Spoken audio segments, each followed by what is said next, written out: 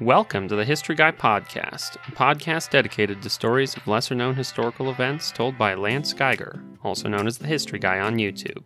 I'm Josh, your host, a writer for the channel and eldest son of the History Guy. We tell all kinds of stories about history, from the modern era to the ancient past, so you never know what we're going to talk about next. One thing you can be sure of, it is history that deserves to be remembered. This episode of the History Guy Podcast is brought to you by Magellan TV, a new kind of streaming service that aims to bring you the best documentaries from around the world. On today's episode, the History Guy talks about two historic fruits, the banana and the orange. Both have interesting and long histories connected with humankind. We also have a special guest this episode in the History Guy's mom and my grandma, who joins us to chat about fruit and history. Without further ado, let me introduce the History Guy. Here's an interesting trivia question. Do you happen to know what item is most sold at Walmart? I'll give you a hint. It's a berry that grows from an herb, or if you come from the United Kingdom, a herb. Here's another hint. The herb is in the family Musaceae, and the most popular version of this berry is called the Cavendish. And if you still don't know, does it help to know that it was among the first fruits to be domesticated by humans, that it is so historically important that empires have been built on it and governments overthrown because of it, and that comedians have made entire careers slipping on its peel. The history of the banana deserves to be remembered. Currently, the scientific thinking is that the first fruit to be domesticated was the fig, with examples found in the archaeological record in the Jordan Valley as early as 9400 BC. A few other fruits, notably the bottle gourd, which is cultivated not for food but because the dried fruit produces a useful container, may have also been domesticated before the banana. But some scientists estimate that the banana was domesticated as early as 8000 BC, and there's written evidence that the cultivation of bananas had reached India by 6000 BC. Thus, bananas were possibly domesticated at approximately the same time as rice and potatoes, predating the domestication of apples by millennia. Bananas are herbaceous plants from the genus Musa in the family Musaceae. The plants are not technically trees because their apparent stems, actually pseudo-stems, are not woody but are made up of leaf stalks. In fact, the plants may initially have been domesticated for their fibers for weaving rather than for their fruit. The banana fruit is produced from the ovary of a single flower, in which the outer layer of the ovary wall develops into an edible fleshy portion. Thus, bananas are, by the botanical definition, a berry. In the wild, they are an important food source for wildlife and are a pioneer species that exploits newly disturbed areas, for example, after a fire. There are more than 1,000 species of wild banana in Southeast Asia, China, and the Indian subcontinent, producing a staggering array of fruits. The Musa valentina, for example, produces a bright pink fuzzy banana, and the Go Sung Hang species is so aromatic that its Chinese name literally translates as "you can smell it from the next mountain." While bananas were likely first domesticated in Southeast Asia or Papua New Guinea, Arab traders carried bananas back home and introduced the fruit to the Middle East in the 1st or 2nd millennium BC, and then took the fruit to the east coast of Africa. The fruit was then traded across the continent, eventually being cultivated in Western Africa. The introduction of the banana to Africa occurred so long ago that parts of Africa have become secondary centers of genetic diversity. In fact, there are two competing stories for the etymology of the word banana. One posits that it comes from the Arabic word bana for finger, because early bananas would have been about the size of your finger. The other posits that the word was derived from a West African language. In 327 BC, Alexander and his armies discovered the banana during one of their campaigns in India, and introduced the delicious fruit to the Western world, particularly to Mediterranean countries. In the 6th century, the Portuguese discovered bananas on the Atlantic coast of Africa, and then they cultivated the fruit on the Canary Islands, and from there it was introduced to the Americas by Spanish missionaries. Early cultivated bananas would not have been like what we buy at the supermarket today. Rather, wild bananas are full of seeds, hard enough to break your tooth, and would have been smashed and sieved to eat the soft fruit. Over time, farmers would have selected those bananas that had fewer seeds, but such bananas eventually would become so seedless that they could not be grown from seeds, and the plants had to be reproduced asexually. Small bulbs grow out of the plant's rhizome underground, called the corm. These small bulbs growing out of the rhizomes are also called suckers, and they grow to become banana plants. Instead of planting seeds, the suckers are harvested from a plant and used to grow more plants, which are essentially clones of the parent. Cultivation led to hundreds of edible varieties, but few were suitable for mass importation. The banana-rich culture we have today, the average American eats 28.5 pounds of bananas each year, was the product of the 19th century. While bananas were being cultivated in plantations in the 15th and 16th centuries, those were red or green bananas that included a lot of starch and today would be called plantains. For the most part, they had to be cooked to be softened and eaten. In 1936, a farmer in Jamaica named Jean-Francois Peugeot discovered a banana plant on his plantation that, the result of random genetic mutation, was producing yellow bananas. The fruit was naturally sweet and soft enough to be eaten without cooking. This banana grew in tightly packed bunches and had a thick peel that resisted bruising, facilitating transport. Hundreds of cultivars of this banana mutation have evolved to give the world one of the greatest food breakthroughs in history, supplying the world with the #1 fruit grown to feed Earth's population, the modern yellow banana. The banana, originally called the Martinique banana, was so popular that the variety was cultivated all along the Caribbean coast in Central America. That type became known as the Gros Michel, or the Big Mike, and it was a game changer. Americans had seen bananas imported from Cuba early in the 19th century, but those were seen as merely a novelty. Likewise, bananas had been displayed in London in the 1600s, but again the fruit was little more than an oddity. Economic and dietary changes, combined with the characteristics of the Gros Michel, created a massive trade. Imports into the U.S. gradually increased, especially at the end of the Civil War, but interest in imports really took off in the 1870s. In 1871, banana exports to the United States were valued at around $250,000. By the first year of the 20th century, the banana trade had exponentially ballooned to $6,400,000. 10 years later, it had effectively doubled again.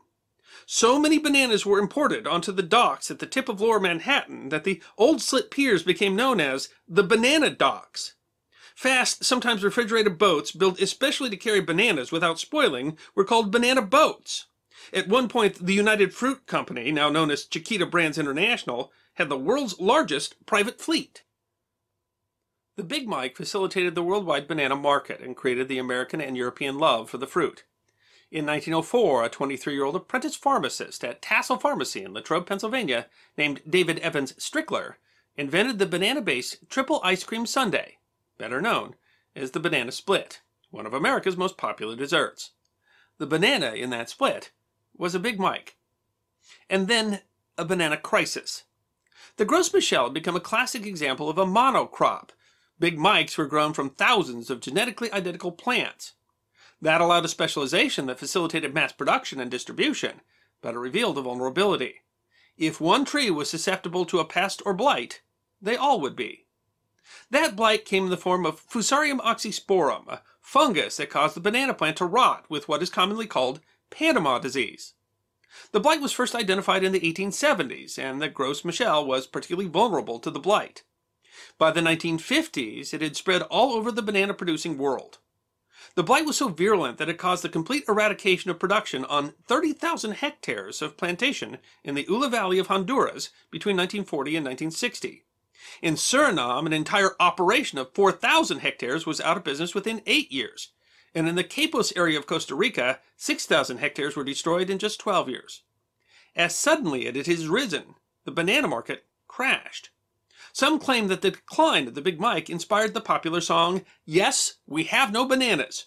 First recorded in 1923, the song was the single best-selling piece of sheet music for many decades. The solution to the problem came from an unexpected source: Derbyshire, England. In 1834, the Duke of Devonshire received a shipment of bananas from the Indian Ocean island of Mauritius. The Duke's friend and chief gardener, Sir Joseph Paxton, cultivated the bananas in the greenhouse at Chatsworth House, the Duke's home in Derbyshire. Paxton named the variety Musa Cavendishi, named after the Duke, William Cavendish. The variety was then cultivated in the Canary Islands and commercially cultivated by 1904. But the Cavendish could not compete with the Big Mike, which had a better flavor and a thicker peel that made it easier to ship.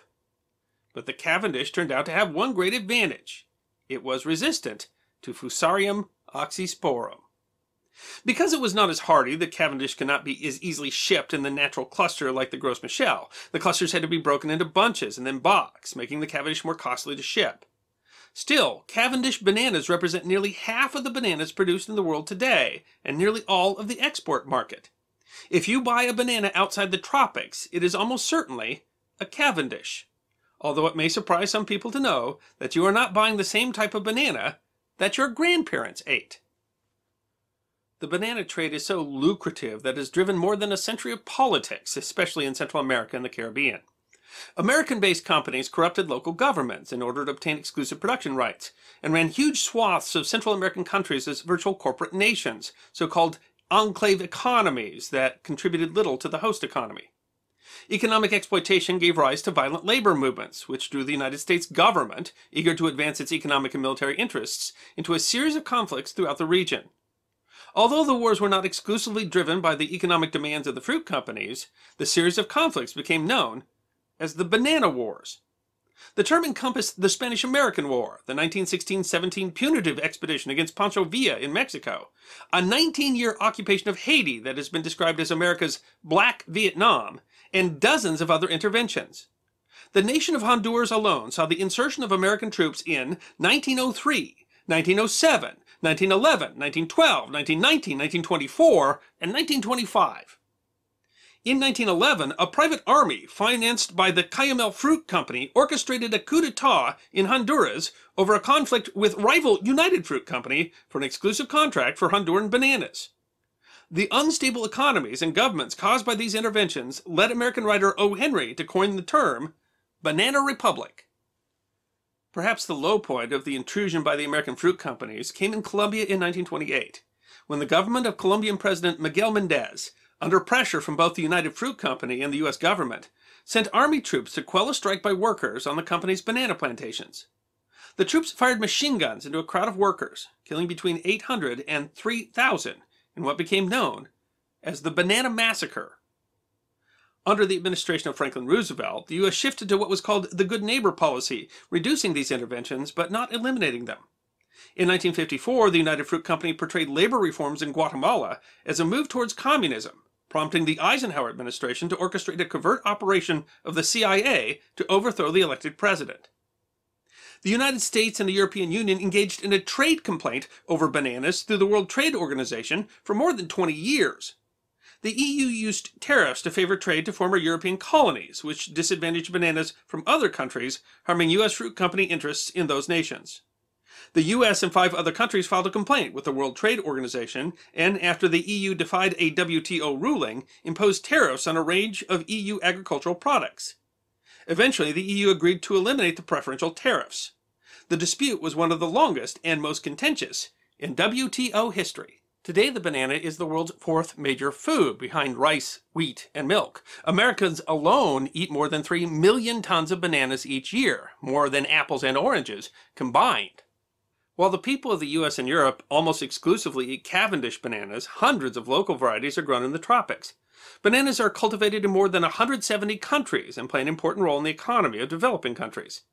Of the nearly 80 million tons of bananas produced around the world, less than 20% are exported. The rest are eaten locally. There are many places in sub-Saharan Africa where people eat bananas and little else. According to Islamic tradition, bananas are the food of paradise, and if you're ever in a tropical country, it's worth your while to check out the local bananas.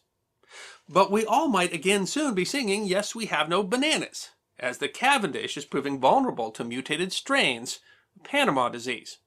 Once again, the world's export bananas are tied to a single species, and that supply is under threat. In 2016, CNN described the new blight as a banana crisis.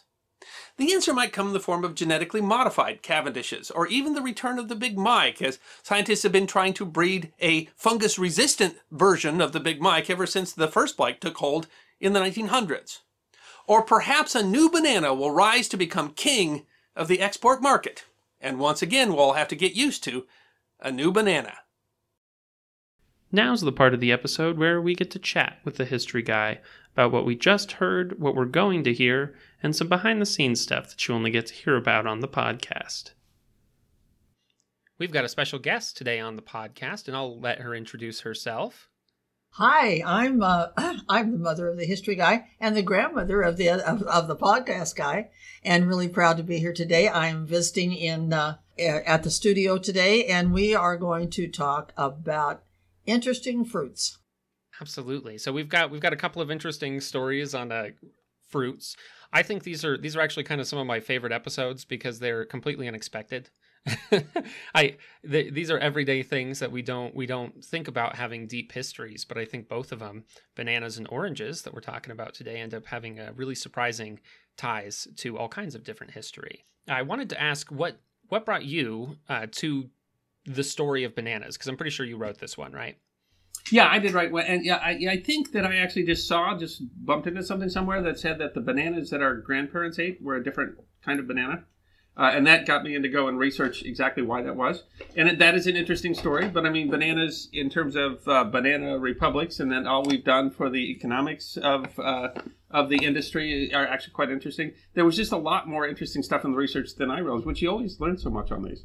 And I do like it's not just that they're unexpected and you don't think of fruit as history, but I mean, food is part of history. And honestly, if you think about it from your day-to-day life, what you're eating for lunch is actually usually more compelling to you than whatever's in the headline news that day. They're great, and there's a lot of and there's more to talk about. We've talked about quite a bit, and I think there's a lot more to talk about. But it's how amazing that bananas are the number one item sold at Walmart. They sell more bananas than any other item at Walmart. I didn't know that, and that's kind of interesting in and of itself. But I agree. I had heard about that there was a different kind of banana because I've heard it as an explanation. I don't know 100% if this is true. The idea that like banana flavoring doesn't taste like bananas because it's actually based on this other banana. I don't know how accurate that is. I didn't catch that in the research. We didn't put that's not in the episode. So. I've heard that, but I've always liked bananas, and it's kind of an interesting story to think that they. I feel like that just went almost completely overlooked. Very nearly, bananas went extinct. Very nearly, they were not going to be a cash crop anymore, and none of us would know what bananas are. And really, this odd coincidence that this one cultivar had been developed in England, and that cultivar ends up being the one that is resistant enough to the fungus that we can continue producing bananas. But we produce them differently. They look different, and they taste different, and that's really interesting. If you watch the video of that one, you see that we've got some really good clips in there from an old 1920s documentary about how they're raising and transporting bananas. And it's interesting because the whole process changed. I mean, they processed the Roche Michel differently than you have to process the Cavendish. And I even had a fun story way out back, like 700 miles from the closest grocery store. If you fly into a station in Australia on a cattle ranch, there'll be bougainvilleas and there'll be banana trees. No, and basically, like I said, bougainvilleas and so forth. But you've got a little well there and so forth, and the ladies that are running the household. But just think, if you can't shop but once every 6 months, and you have to do it with an airplane, then you raise what you can. And so I was amazed to see that they actually served bananas at the table, but they actually came from their own garden. Huh. That's incredible. Yeah, I had no idea that you're in the outback of Australia, and they're still getting you bananas, and they're straight from the vine, as it were. Yeah, I just think, that kind of stuff is really interesting, especially because almost no one knows it. I don't know physically how different the Big Mikes looked from the Cavendish ones. The most important part is the Big Mike had thicker skin, and so it could be sent as a whole bunch. It didn't have to be broken. But it is a Cavendish is a little bit longer and a little bit straighter. A Big Mike is going to be a little bit shorter, a little bit more curved, and it's a little larger around. So they do. You can tell when you look at them that they look different. Yeah, but they're both yellow bananas. That's just really cool. It's just one of those things that I wonder if people must have noticed it at the time, something that the bananas changed a little bit, but it just doesn't seem I'm like sure it's they noticed at the time of the switch, but it's weird that it seems to have been forgotten. If you, you can still find the Gros Michel's still out there. It didn't go extinct, and you can still occasionally find those if you've got a place that's got a wide fruit selection, and see if you want to check out how the flavors are different. Yeah, they're just not the ones they focus on because, mostly because you just don't want your whole crop to be ruined by this. Well, I mean, well, I mean, thousands and thousands of hectares of those were killed by the fungus, and so there were a few places that there wasn't fungus there, but no one's going to want to commit economically to it. But they have been since this occurred. They have been trying to breed a Gros Michel cultivar that is resistant to Fusarium oxysporum. So it's maybe it will come back, or maybe it will be something like apples or pears, where we have multiple options in the store, which none of us have had in our lifetime. But if you're in Europe or down on the islands and so forth, when you walk in a store, you'll find 3 or 4 or 5 different kinds of bananas or big planktons or things that we don't know how to do. A lot of them, you actually peel them and then fry them. Yeah. Plantains, they're starchy. I mean, so most of the cultivars of banana are actually not sweet. I mean, so the sweet, soft, yellow banana was a unique thing that occurred in somewhere, I think it's in Martinique, I think is where it first appeared. And then maybe the Cavendish is growing in somebody's greenhouse. But most bananas in the world are not necessarily like what we expect as bananas in America. Gosh, it's just one of those things that we don't think about. And that's why, I mean, that's part of what I think is so thought-provoking about these kinds of stories. I think another one of the interesting parts, especially about the bananas, is, we talk about lots of different ways that people fight over things. We fight over all kinds of, land or resources or even religion, but bananas are usually not on that list, I think, that we think of as something important. And that whole section of the story about what's going on in South America is an incredible piece of history that I think they know somewhat down there, but I don't know that we necessarily think of that. The things that we call the banana wars weren't always just driven by bananas. Yes. I mean, certainly the war in Haiti wasn't a banana war, but I mean, it was similar in that we're talking about, economic exploitation. But I mean, they called the banana wars because these banana economies were unstable economies, and they were economies that were essentially run. They would be corporate enclaves, and so you'd have almost like a mini government within a government. And much of the money then that was being derived from that was not going back to the local economy. So we literally did go fight wars over them. Said it's that popular fruit. It can't be grown much in the United States or in Europe. It's got to be grown in tropical areas. And then that ended up skewing the economy to the point where we were literally overthrowing governments. Literally, there was one point where you had armies from 2 rival banana companies fighting over the control of government, and there's nothing else in the middle. And then the banana massacre. I mean, it really is very interesting that anything of economic value can then lead to conflict. That's just, and bananas are so sweet. I would wish that we didn't fight over them, but here we go. They were. I wouldn't have them if we didn't.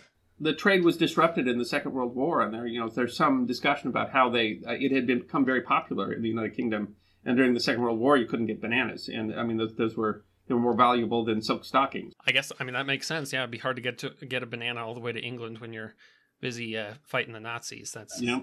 And nowadays, if you go to the doctor as a little old lady, and I can testify to this, then the first thing they're going to say is, one of the things they recommend is that because bananas are so valuable as far as potassium, that it's recommended for every little old person in the world. So they're still famous, and they're also medicinal. You're supposed to have a banana a day.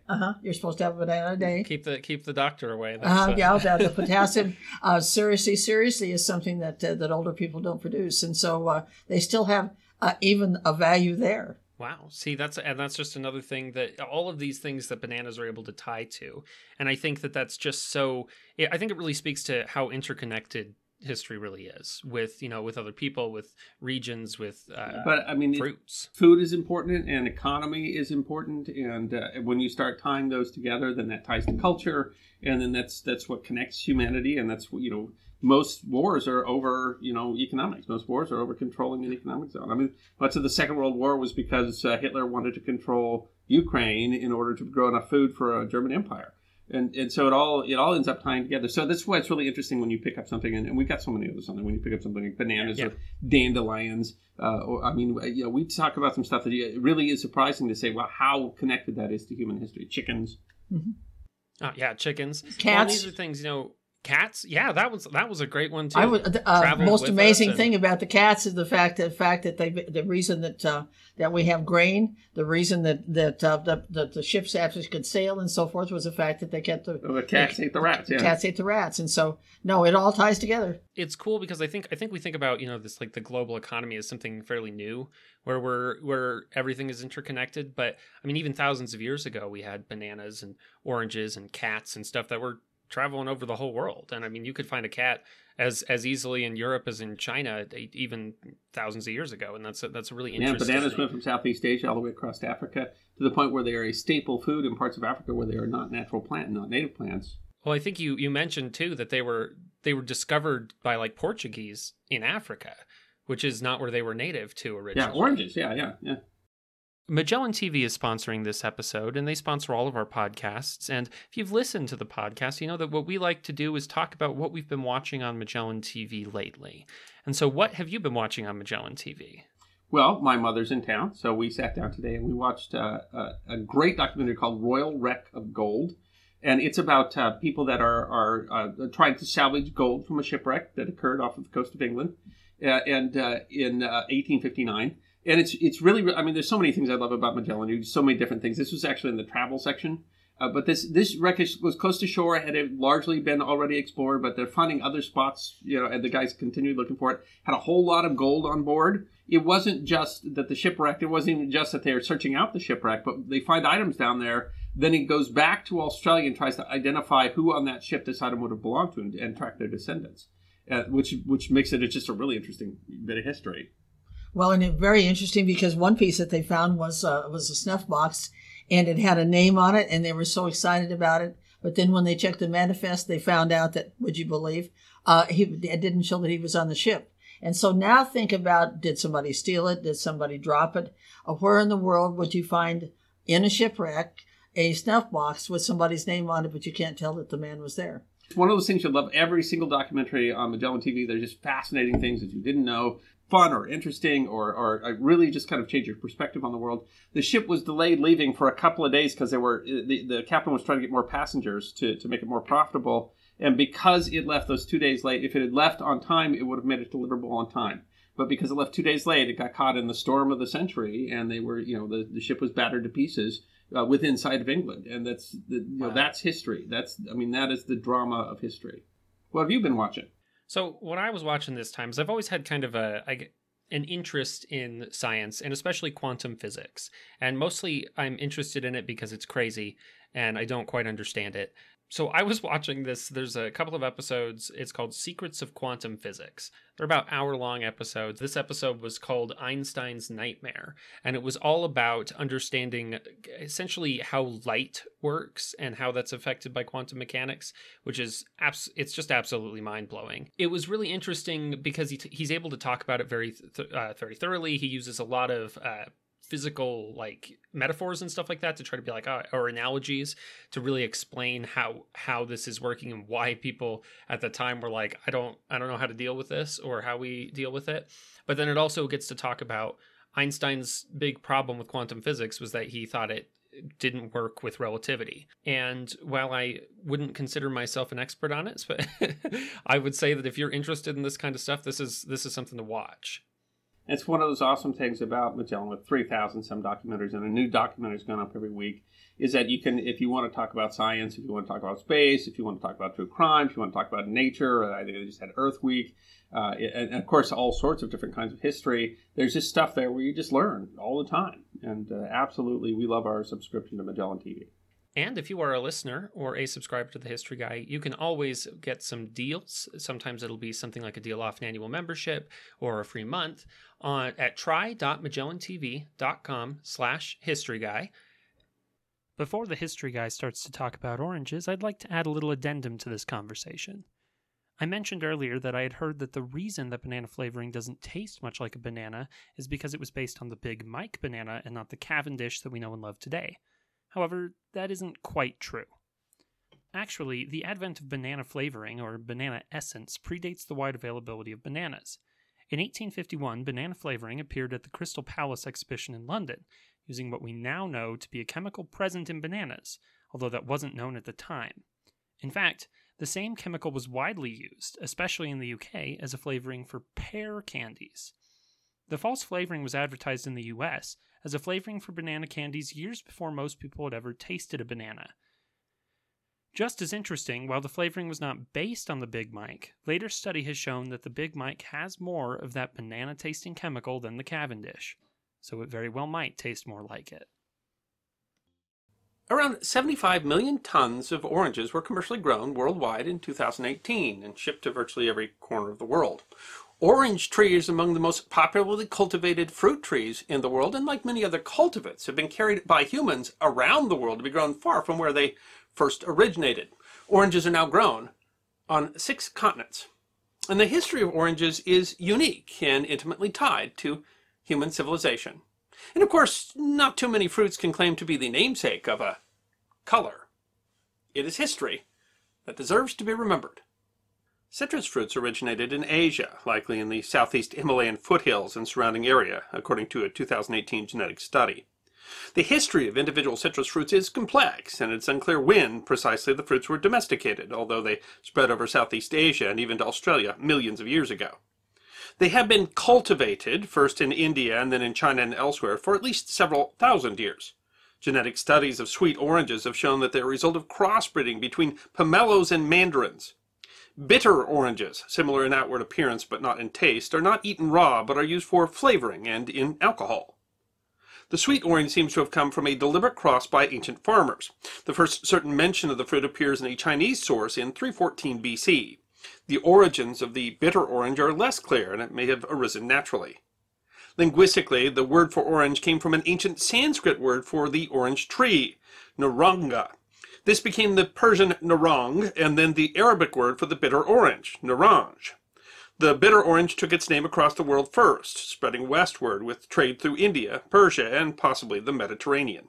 In fact, several other citrus fruits seem to have spread even earlier. First, the citron, which 4th century BC Greek philosopher Theophrastus called a Persian apple, and several centuries later the lemon. It is possible that bitter oranges reached Greece and Italy at this time, although it's not certain. The bitter orange was popular in medieval Muslim culture as a flavoring in medicine, and its flowers were used for perfumes. The Muslim Empire helped bring the bitter orange to North Africa and then into Spain. Growing bitter oranges became highly popular in Andalusia, especially in the city of Seville. The mythical founder of the city is Hercules, who supposedly founded it during his famous labors, just before he traveled to find golden apples, sometimes identified as oranges, because the Greek and Latin words for oranges translate to golden apples. By the 10th century AD, the bitter orange was planted widely in Andalusia, supported by a complex system of irrigation designed to sustain orange orchards. The issue of water and irrigation was so important to the region that it has continued to define the appearance of the land in the modern age. Oranges from Seville have become famous as the primary oranges used in British marmalade, and much of the modern crop of Seville oranges now go to satisfying the UK's demand. Oranges spread throughout the Mediterranean. The orange slowly made its way north. Though the etymology isn't perfectly clear, the word came to France as orange, and by the 12th century the Middle English as orange. Sometime at the end of the 15th century or early 16th centuries, traders finally brought the sweet orange to the European table. The earliest found written reference to the fruit in Europe comes from Italy in 1471, and in 1475 the first distinction between a sweet and a bitter orange appears in a manuscript from Rome. In fact, oranges have a close relationship with the church in early modern Europe. Italian medieval tradition says that oranges were brought to Italy by Saint Dominic of Guzman, the founder of the Dominican Friars, when he gifted a Spanish orange tree to Pope Innocent III in 1216. A tree supposedly grown from the same roots still remains at the convent of St. Sabina in Rome.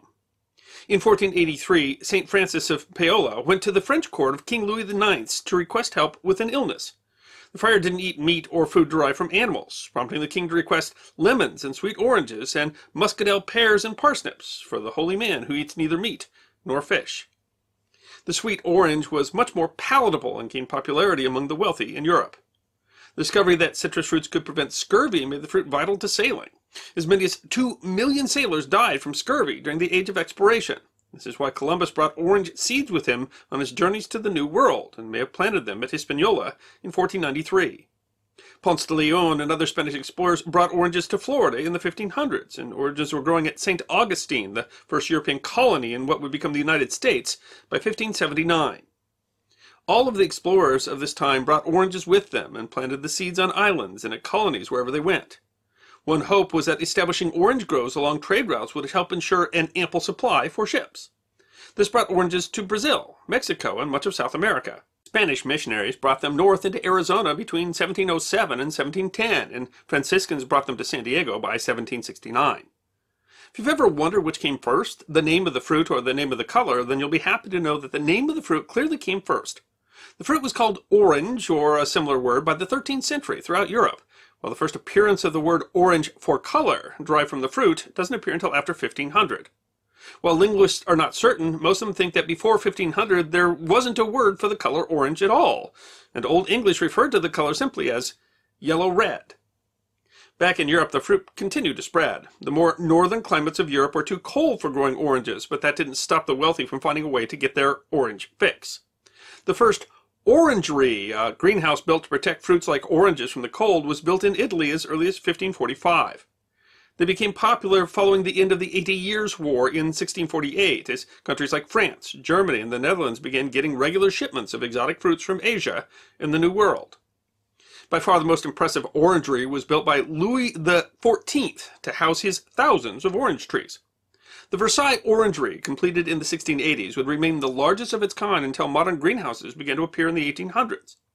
The building wasn't just meant to house exotic trees, but to impress visitors and serve as a visual reminder of wealth and power. Orangeries were extensively decorated and meant to entertain guests. In the coldest months, fires would be lit inside to keep the temperature high enough. As he grew old, the king had orange trees put in silver pots throughout the palace to perfume the whole building with the scent of citrus blooms. Orange, as a fruit and a color, has an interesting connection to the famous House of Orange-Nassau, still the royal house of the Netherlands. The German Nassau House inherited lands and political power in the Netherlands. René of Chalon-Orange, son of the head of the Nassau House, took over his father's position as Stadtholder of Holland, Zeeland, and Utrecht in 1540. René had inherited the title Prince of Orange from his mother's childless uncle. The House of Orange takes its name from the Principality of Orange, based around the city of Orange in southern France. The town was founded by members of the Roman Second Legion in 35 BC as Arusio, named after a local Celtic god. The name Arusio seems to have been corrupted and inflated to the French Orange. The city may have conflated the names due to a connection with oranges, which in the Middle Ages were transported from Spain through the city on their way north. The House of Orange otherwise had no connection to either the fruit or the color until William of Orange, also called William the Silent, began fighting for Dutch independence in the 1500s. It was during this time that the house adopted the color, and it came to represent Protestantism, and the House of Orange fought on the Protestant side during a number of wars of religion. By 1577, William took a tricolor flag of orange, white, and blue as his own. Later, William III of Orange became the King of England with his wife Queen Mary in 1689, and the color orange became an important political statement. Protestants in Catholic-majority Ireland became known as Orangemen, and the color orange remained symbolic of the Dutch monarchy and the Netherlands in general.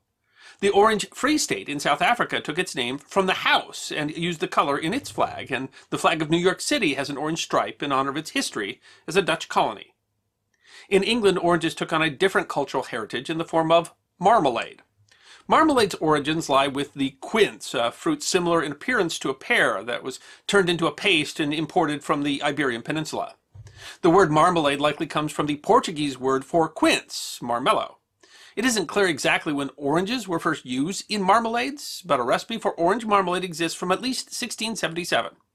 It seems that with quince paste came barrels of sockets, whole pieces of oranges and other citrus fruit peels that were preserved with sugar. Marmalade came to refer to any kind of fruit preserve, and only took on the specific meaning in England of a citrus preserve much later. There is a legend in Dundee, Scotland, that marmalade was invented by Janet Cuyler, mother to James Cuyler, who ran a confectionery shop in Seagate. The story goes that a Spanish ship showed up in Dundee harbor seeking refuge from a storm. The ship was running behind and was carrying some bitter Seville oranges, which were close to rotting. Cuyler bought the cargo, and his mother boiled the peels and combined them with sugar to create marmalade. While it has been definitely proven that they did not invent marmalade, the Cuylers and their descendants played an important role in the popularization across the British Isles. Janet does seem to have added solid pieces of the peel, creating chip marmalade. Their company became James Cuyler and Son and produced possibly the first commercial marmalade. Marmalade became a popular part of a British breakfast and remains the favorite food of Paddington Bear. In America, the success of the sweet orange industry can largely be attributed to a single type of orange, the navel orange. Almost all citrus trees are infertile, and the creation of hybrids and mutations have made the taxonomy of the various fruits very complex. In general, orange trees are grafted, using pieces of existing trees and grafting them onto other rootstock. Navel oranges were born in a monastery in Bahia, Brazil, the result of a genetic mutation attributed to a single tree. The navel orange gets its name from the growth of a second fruit at the apex, which protrudes slightly to appear like a human navel.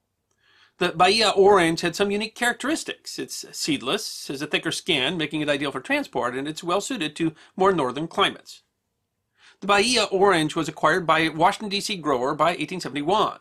2 of those first trees were sent to Elizabeth Tibbets, a progressive activist for freedom and women, who moved to California to become a pioneer of the town of Riverside, California. Tibbets watered her trees with dishwater and nurtured them to health. When the first fruits, which got the name Washington navel oranges, were displayed at a fair, they immediately demanded attention. Over the next decade, Tibbets sold buds to other growers, and it became the dominant orange type in Southern California by 1900. The Bahia was introduced in Florida in 1835, but wasn't successful until the 1870s. Interestingly, at the time, orange juice was not a popular commodity. While oranges have been used for juice for centuries, it requires fresh oranges, and it was difficult to transport the juice any distance because it quickly spoiled. In 1893, growers in Southern California formed a co-op, which became the Sunkist Growers, Inc. Albert Lasker, called the father of modern advertising, took the Sunkist account. At the time, overproduction was forcing growers to actually cut down orange trees, but Lasker began the Drink an Orange campaign, selling 10-cent juicers to encourage buyers to juice their own fruits. With the advent of pasteurization and the development of refrigerated rail cars, orange juice became a sensation. Frozen orange juice from concentrate took a little longer. For most in the 1920s, orange juice came in a can. Didn't taste very good because pasteurization ruined most of the flavor. By 1941, a very different issue presented itself. Soldiers were sent to war with vitamin C-rich packets of lemon crystals, but they tasted so bad soldiers wouldn't eat them. Meanwhile, cooperatives in Florida began growing more oranges at the behest of the government in an attempt to cushion the effects of rationing. Canned orange juice was bought by the government as a replacement for the lemon crystals, but the government hoped that a better alternative could be created. During the war, Florida cooperatives advertised the importance of vitamin C and surpassed California's largest producer of citrus fruits. By the end of the war, the National Research Corporation, with the support of the government and Florida orange producers, had invented orange juice from concentrate. This is an orange, a choice, tree-ripened beauty. The kind Snowcrop picks right at the peak of perfection to make Snowcrop frozen orange juice. Researchers found that after boiling, orange juice had lost its flavor, but by adding a little bit of fresh juice afterward, it could be significantly restored. This process of cutback was patented in 1948 and dubbed Minute Maid. Perhaps the greatest irony of oranges is that they're grown in tropical zones where it's warm year-round, the ripe fruit is green and not orange. That has nothing to do with the fruit's ripeness. It has to do with chlorophyll, which is what turns all plants green. But when oranges are subjected to cold weather, like they are in the United States in the spring and in the fall, they usually turn orange. However, oranges grown, say, primarily in the summer in the U.S. can still be green. And in the U.S., that means that they are deliberately turned orange using a number of different methods. Today, sweet oranges come in a number of different varieties, things like tangerines and Valencias and blood oranges and clementines, but they are all descendants of those fruits that were deliberately crossbred in Asia thousands of years ago that have so shaped cultures and history and even our landscape. So similar kind of to how the bananas work, oranges are another one that is really interesting and has an ancient history to it. One of the things that actually brought me to oranges was, didn't necessarily have to do with history immediately, but was this idea that there were only a couple of true citrus fruits and most everything else is essentially we've just interbred them to make these different kinds of citrus fruits. And so but the orange that we understand it, the sweet orange, is not one of those original citrus fruits. And so I thought that was interesting. And I wondered, how did that happen? And that takes us on this really quite incredible journey of following oranges all over the world, and not just one kind of orange. Like the bananas, there are all kinds of different cultivars of it. And the oranges, we use quite a few of them today. The bananas, a lot of people, especially in Europe or the United States, like the history I mentioned, you're only going to have one kind. But we'll have all kinds of citrus fruits, from lemons and limes, and sometimes you can find mandarins, clementines, all this kind of stuff. I just think it's a really interesting way to look at how culture diffuses itself throughout history, and not just kind of in the way that this fruit has moved physically, but in how it has moved and meant so many different things to so many different people. I mean, food is such a part of human living that it's a huge part of culture. And so for example, a shipload of almost rotten oranges shows up in England, and so someone buys them and they turn them into marmalade because they're going to go rotten using the peel. And now England is known for orange marmalade, and that is part of English culture. And it was just really the coincidence of how they showed up. And that really Incredible. shows how powerful food connects and how much the history ties to it. Or because there was an overabundance of oranges, and there was this marketing move to get people to drink an orange. And then with refrigeration, then we start, are able to carry orange juice. I mean, it's all just an extraordinary story about how that became such an important part of culture. Something that you just take for granted, that you'd be shocked if you went in the store. I mean, now you'd be shocked if you went in the store in the dead of winter and there weren't oranges in there. And how we came to that is a massive story of human culture. And some of the things that we think are so very important, whether that's wars or famines or diseases or whatever, the stuff that we think drive, really, when you look at the mundane stuff in life that you deal with every day, that history is really more a powerful explanation of what's going on with humanity.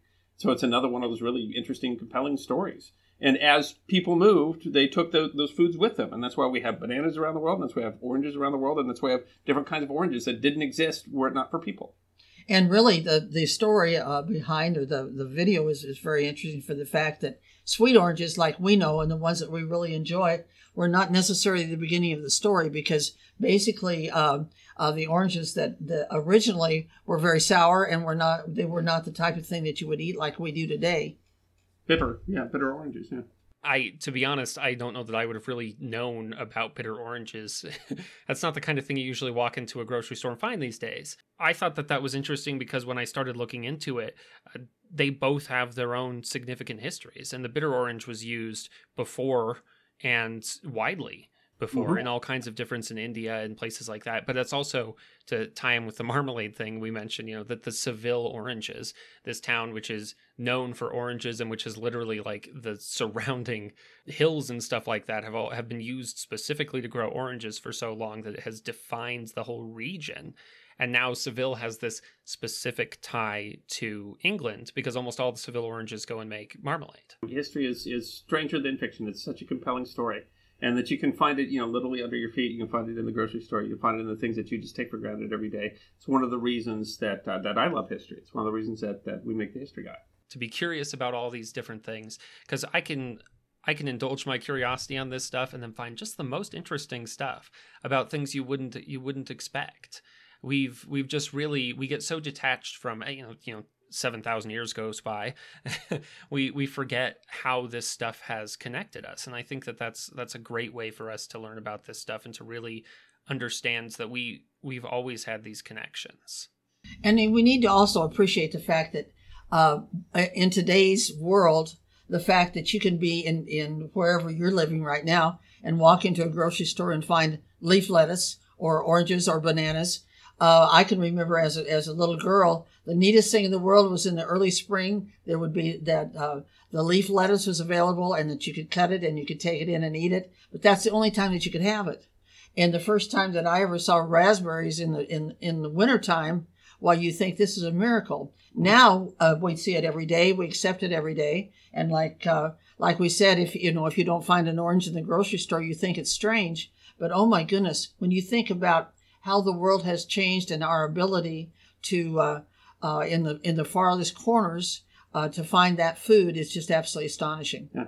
And the economics of it are part of how we develop things like refrigerated and shipping and things like that. But that also, I mean, it's all just so interesting because what we learned with bananas, and you also learned with oranges, we also learned with apples, is that the cultivars that become popular are the ones that you can ship and transport and store and get to people all around the world, to the point where what used to be hundreds of local varieties are now only a handful of varieties that are fit for the way that we sell them.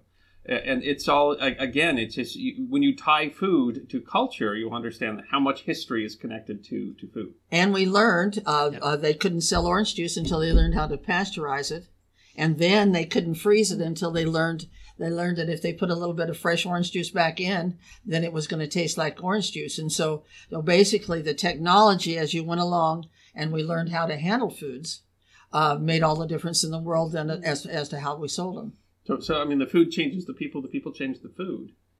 Every piece of and I mean, I love that about these episodes is that they end up having lots of kind of smaller stories within them. And that's true. The idea, these days, orange juice is a staple of a breakfast kind of thing. And that was something that we had to get to we had to have all this technological stuff to make it even happen, because you literally couldn't get orange juice across the country. But I mean, I'm old enough to remember when most of the produce that was at the store had to be seasonal, and it was it's still sometimes surprising to me that you can buy watermelons in December, but you still can't. Yeah. And that's, I mean, that didn't used to be even in my time.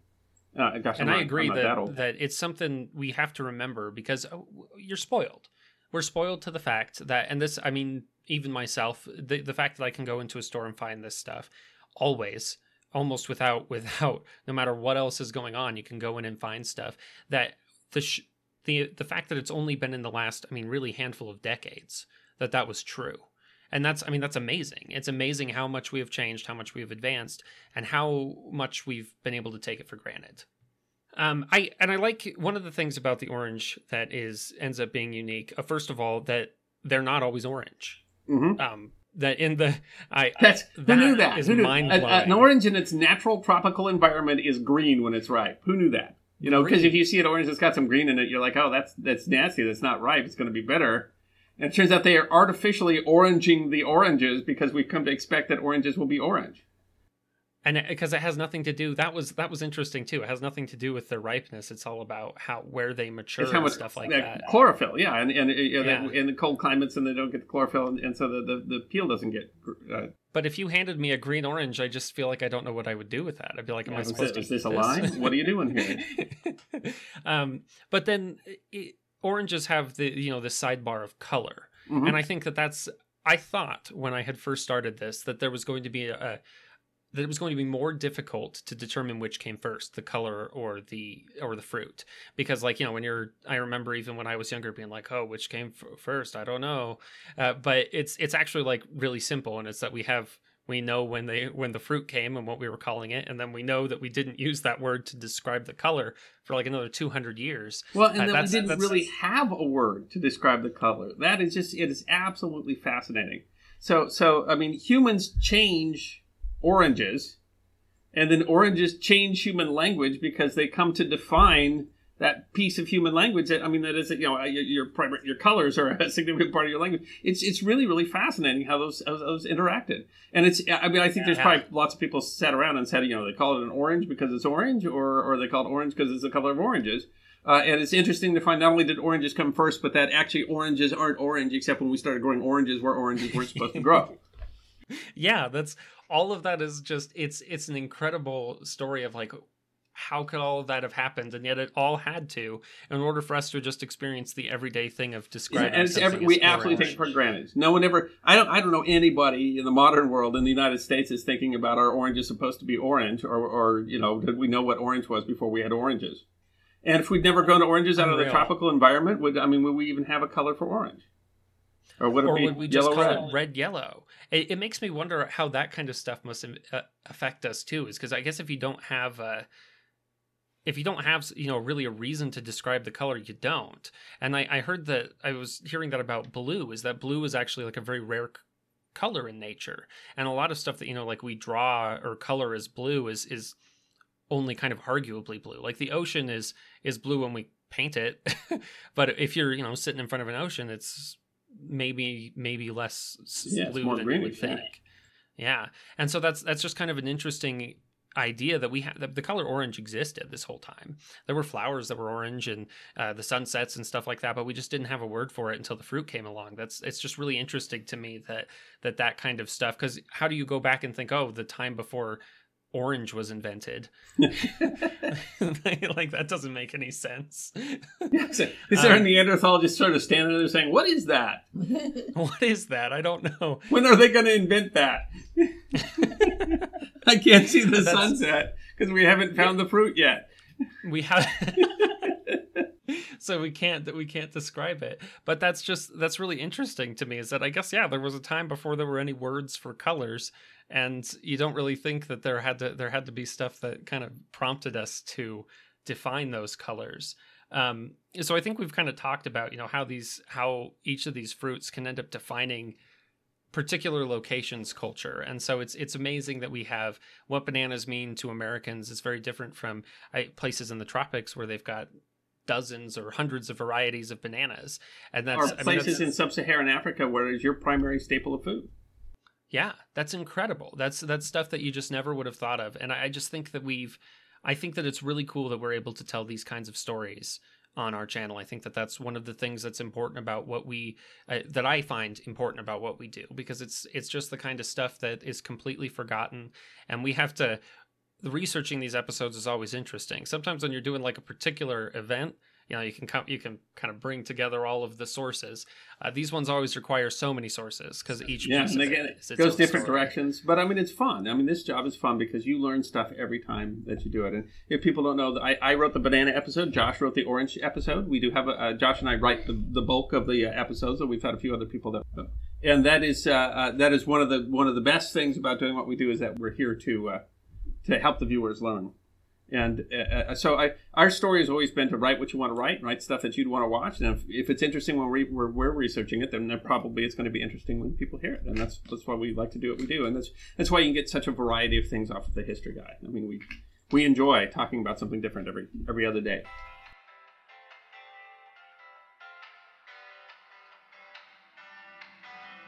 Thank you for listening to this episode of the History Guy podcast. We hope you enjoyed this episode of Forgotten History, and if you did, you can find more on our website, thehistoryguy.com. We release podcasts every 2 weeks, so stick around if you want to hear more podcasts of Forgotten History. You can also find us on Facebook, YouTube, Instagram, Twitter, and Patreon. You can even get a personalized message from the History Guy himself on Cameo.